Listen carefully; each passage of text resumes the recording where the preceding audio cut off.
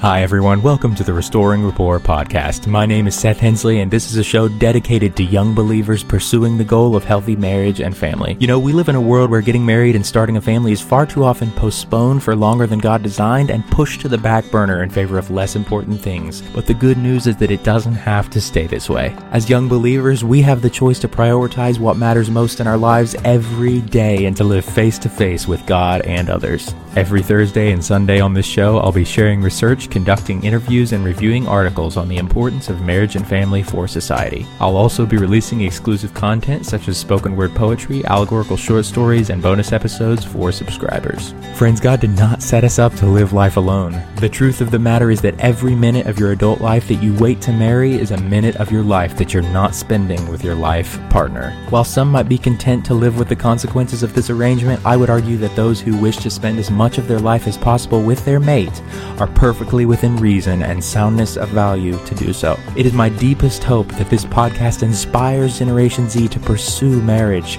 become the best spouses and parents the world has ever seen, serve with furious intentionality, love well, and discover the joy of hanging the moon for another. To access my sources, subscribe to the show, or get your copy of my latest book, visit anchor.fm/Seth-Hensley, or check out the show notes of each episode. All right. Hello, everyone. Welcome to episode 219 of the Restoring Rapport podcast. We are super excited for the content we got planned out for you guys today. As always, this is a podcast about keeping marriage and family as central goals for young believers and prioritizing relationship in a world of many distractions.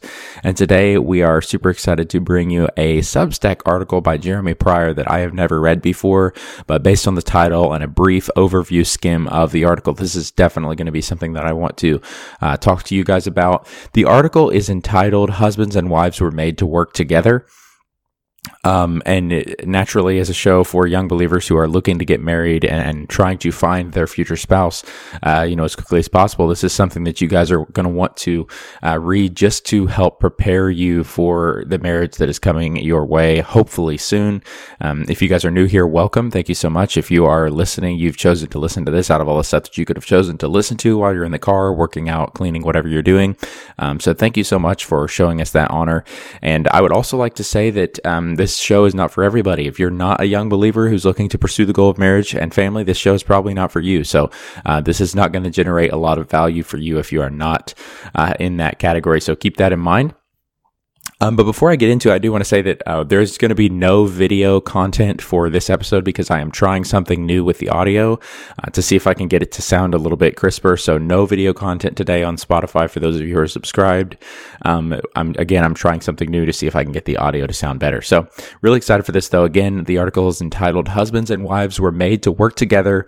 It was published on November 15th of 2023 by Jeremy Pryor. I will include the link to the Substack article in the show notes if you're interested in reading the full article for yourself. I will try to cover as much as possible, and there's no guarantee that I will get to everything though. So I will include that link if you'd like to check it out. He starts off saying, in a podcast interview that I conducted with Rabbi Daniel Lapin, author of Thou Shalt Prosper, he says something that stuck with me ever since. His wife had a successful and lucrative career before they were married, but during their courtship, Rabbi Lapin asked if she would give him the honor of being the sole provider for their family. He wanted 100% of the responsibility for provision because he felt it was his responsibility and because he wanted her attention to be on raising the children, caring for him, and managing the household. And that's where he ends his first paragraph. My thoughts on that right away are, as a recently married man, for those of you guys who don't know, Lainey and I tied the knot on July the 13th of this year, and it was an amazing day. It was an amazing experience.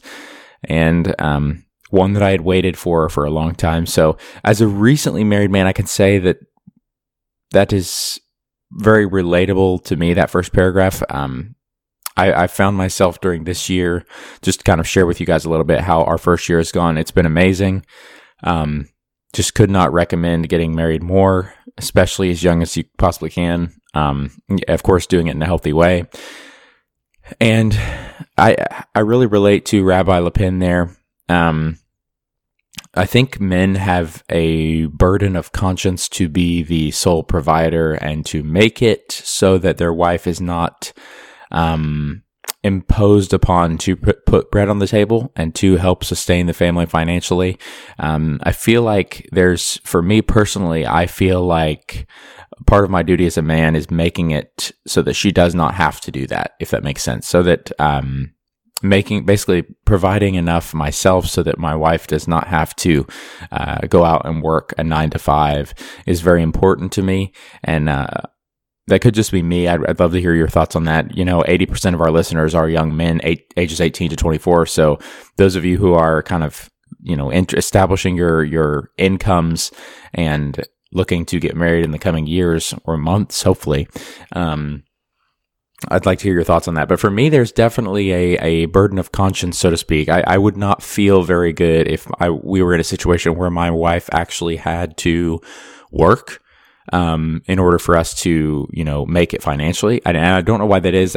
There's probably some psychological reasons for that I'm not sure of, but that's definitely my experience. He goes on to say, now, before we consider whether Rabbi Lapin's beliefs are intended to be universal, I first want to ask a husband or future husband reading this to consider how this makes you feel. How do you feel about the prospect of being solely responsible for the provision of your family?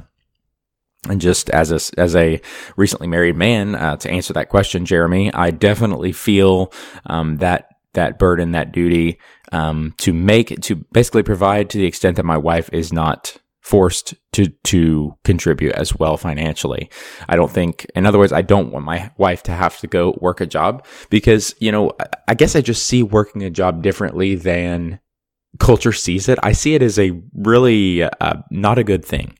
I don't see going out of the home and spending 8 hours at an institutional workplace as a good thing.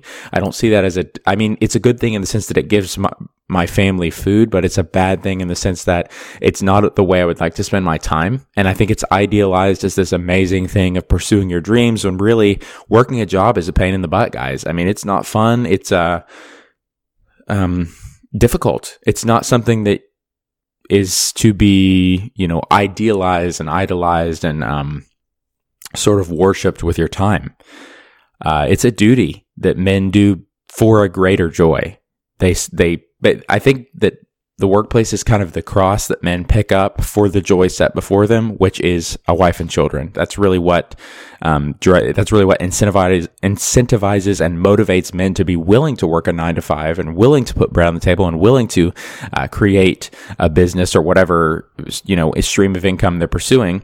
What incentivizes them to do that is, again, the goal of having a wife and children. So the workplace is not the reward. The workplace is the hard thing that you do so that you can get to have what really matters most. And so that's kind of what I would throw out there as far as I think culture today kind of flips that around and they think family is just the duty and that workplace or the way you make money is your hobby and the way you like to spend your time and all this. And for me, that's totally inverted. That's totally flip-flopped.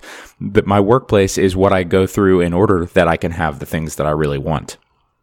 It's a discipline for me, essentially. He moves on to say, I can tell you in one word how I feel about accepting this level of responsibility, and that makes me feel afraid. I grew up on the West Coast, and in my native culture, the money-making responsibilities were most often shared between the husband and the wife. Kind of the dual income household idea here is what he's talking about. My wife, however, made it very clear to me the moment we began having kids that responsibility would be mine alone, and this prospect terrified me. But do you know what else it did? More than any other experience in my life, accepting this responsibility is what practically transformed me from a boy to a man, and from a man to a husband and a father. Men, we are built for this, and to not willingly accept this responsibility results in men being complicit in their own emasculation. A recent study in Denmark that tracked 200,000 couples using Viagra discovered that a wife who even slightly out-earns her husband doubles the likelihood of erectile dysfunction. Even hyper-egalitarian European societies cannot overcome reality. If we don't accept this challenge, our bodies will rebel against us. Remember, we come from a story where Adam's first instinct was to blame his wife and even God when he dropped the ball. The man said, "This woman who you gave to be with me, she gave me the fruit of the tree and I ate." Genesis 3:12 ESV. God's response to that was to give this husband the responsibility to provide. And to Adam, he said, "But you have listened to the voice of your wife and have eaten the tree which I commanded you, you shall not eat of it. Cursed is the ground because of you. In pain shall you eat of it all the days of your life. Thorns and thistles shall bring forth for you, and you shall eat of the plants of the field. By the sweat of your face you shall eat bread. Genesis 3:17 through 19 ESV. He covered a lot of ground there. I didn't stop because he was kind of making a point that men are basically made for responsibility, and when we give up that responsibility, that's kind of a Jordan Peterson-esque line, that men are made for responsibility, and that with responsibility comes meaning, and without responsibility, you have a lack of meaning, a lack of purpose, a lack of drive, a lack of motivation, a lack of, basically incentive to do things that matter. And, I've said this before, I'll say it again on the show. When you remove, I think the main issue with young men today is we've removed the goal of a wife and children from them, and they are now aimless and stagnant and not doing hard things because they have no reason to do hard things. The goal, the vision, the aim of having a family, that amazing reward, has been removed. And so they are pretty much asking themselves the question, why should I get up and go work a hard job to contribute? Why should I do this? Because if we don't have marriage and family, there's really nothing that's going to, no substitute that's going to effectively motivate them to do hard things and to contribute. Hi guys, this is just a quick reminder that you can use the link in the show notes to send me a voice message with a comment or a question. And so I definitely think he's on the money here as far as what men are made to do. I think we are made to be providers and contributors. As far as our conscience goes, I don't think our conscience will allow us to, do those things without sort of assailing us. I think if you're a man and you're not contributing, your conscience is not going to be in a good state. And the reason for that is, of course, that you are made to contribute. You're made to give. You're made to serve. You're made to work so that others can have an easier life. You're made to use your strong back to lift things that others can't, and to provide for them. Men really do. Men are hero complex creatures. We really are, guys. I mean, nothing motivates me more than being able to provide value for somebody weaker than myself who would not otherwise be able to get that value. Being able to step into a situation that is otherwise unsolvable without me and turn it into something amazing for the people involved. That's really what fuels my engine. And I think I'm definitely not unique in that. I think a lot of men are designed that way, and they're designed to get their biggest intrinsic reward from service. Moving on, he says, but providing is hard and requires a lifetime of hard work. Yes, that's why it takes the man to do it. There's no way around this. Husbands must choose to accept the challenge. And I think he's really driving the point home here, guys, that it's the man's job to provide. And I would definitely agree with that, as I've said over and over. The lashback counter argument that you'll get when you say something like this is, well, you're saying that women shouldn't work outside the home. You're saying that women should stay home and be housewives and take care of the kids and clean the house and cook meals all day. That's what you're saying they should do.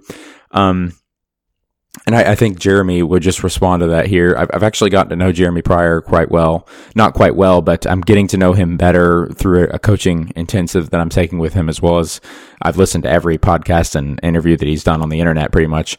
So I really know kind of how he thinks, and I think how he would respond to that is he's not putting a constraint on what men and women can do. He's simply trying to help them operate in the areas in which they're inclined to operate by God. So everyone will acknowledge that there's a design for certain things. Men have a design, women have design, and their design is conducive to certain tasks. Men are strong. They are resilient to physical hardship. They are not as easily beaten down, physically. And so that naturally speaks to the idea of them actually doing physically hard things in order to make money. Whereas women are a little bit weaker. They have a greater endurance. Their physical body is designed better for, holding children and, they have better fine motor skills, generally speaking, at least at younger ages. And so their physical design is, I would say, conducive to, housework more than a man is. Now, am I saying that women can't work and men can't stay at home and do housework. No, I'm not saying that at all. I'm just saying, I'm saying you can choose a way of life that's going to make it easier on yourself. You can choose to operate in a way that you're in line with God's design for your life. And there's nothing wrong with saying that. I'm not being sexist for saying that men are designed a specific way and women are designed a specific way. And if they choose to operate within that way, their life is going to be easier. That's not a sexist statement that I'm making. And I think Jeremy would say that here as well. And also, guys, people don't seem to realize this, but something that Lainey and I have noticed in our first year of marriage is that when you don't go with this design, with one man working outside the home and one woman taking care of the home, when you don't go with that, when you try to adopt different modes of working together as a team, things can get a little hairy. And here's an example of that. So Lainey and I both work right now. We're saving for a house. And so Lainey subs whenever she is available for nursing homes as an occupational therapy assistant. I work full-time as a salary teacher. That means that on the days she works, there is nobody at our home on those days. So the home during those 8 hours a day where we're both at work is not being cleaned. Dinner is not being prepared. Groceries are not being shopped for.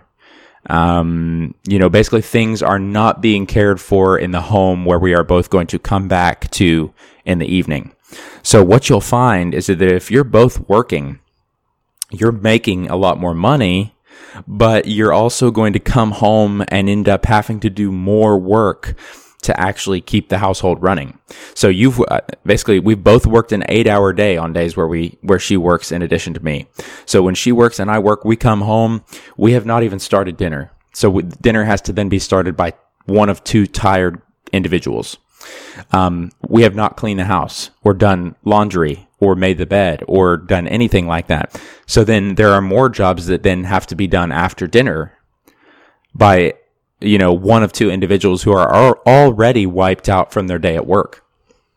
And so when you neglect when you neglect the actual physical house and nobody has the full-time responsibility of taking care of it, you end up outsourcing that to both couples who are then already tired from working. And it becomes very hard to sustain that as a regular rhythm of life. And that's why I really like it so much more when my wife doesn't have to go to work, because she can take care of the small things around here that need done during the day while I'm at work making money. And then we can reconvene in the evening and have no more work to do, so that all of our time, 100% of our time, can be spent together. And again, I'm not emphasizing this as a dogmatic, you have to do it our way or the highway or your life is not going to be good. That's not what I'm saying. I'm just simply telling you what's worked for us and the roadblocks and obstacles that we've run into, Lainey and I, as a couple. He says but moving back to the article, he says the good news is something amazing happens when husbands take this responsibility on. Few things have been studied more in recent years than the phenomenon of how fathers in every country consistently out-earn every other group by a wide margin. The much politicized wage gap between men and women is not actually a gap, is actually a gap not between men and women, but between fathers and mothers. Researchers refer to this phenomenon as the fatherhood wage premium. But the deeper you go into research, you see fathers willing to work longer hours, stay at a job for more years, and take on jobs that are dangerous or create lifestyle changes in order to provide for their families. I think there's a lot of merit to that. When you think a lot of particularly feminist arguers will bring up the wage gap as an argument that women are discriminated against in the workplace and that they are not valued as highly as men are in the workplace. And what I would say to that is, I think he's got a great point there. I don't think it's a gap between men and women, but fathers and mothers. And what you see is that when mothers have children, they don't actually end up wanting to work at all. And so a business is not going to pay you to not work. And so you have the mothers withdrawing from the workforce or taking less hours or taking long maternity leaves or, not working as much and retreating from the workforce and running to the home in pursuit of their time with their children. And because of that, the fathers actually run to make more money to provide for the child, and that's kind of what it tends to happen. That's where the dice tend to fall as far as how many people are doing what. And these studies that he's referring to, I've looked at some of them and heard lots of very well educated people discuss them, and they are very well researched and duplicated. They've been conducted many times, and kind of the results are the same. It's happening over and over. When women have children, usually they tend to want to spend more time with that child, and in doing so, they have to give up time at their workplace. And women usually end up basically choosing children over the workplace. And men end up, I would argue, because of their physical design as stronger providers, and that kind of that instinct, that factor of conscience, that role we've been given to basically, make it so that our wife does not have to work. I think because of that, men end up, when they have children, working harder to provide and bring home higher wages. All right, guys, that is where we're going to go ahead and wrap up this episode. We will finish this conversation in the next episode, but until then, why don't you go ahead and take this opportunity to leave a written rating and review on whatever podcast platform you use, as well as send us a personalized audio voice message giving us your thanks, questions, comments, feedback, anything at all. We would love to hear that. It would make us feel super connected to you as an audience member, and it would make the podcasting system two-way. You can also follow the Restoring Rapport podcast on Instagram and Facebook if you're interested in the content we post there as well. So thank you so much for listening today, and we will talk to you all next time.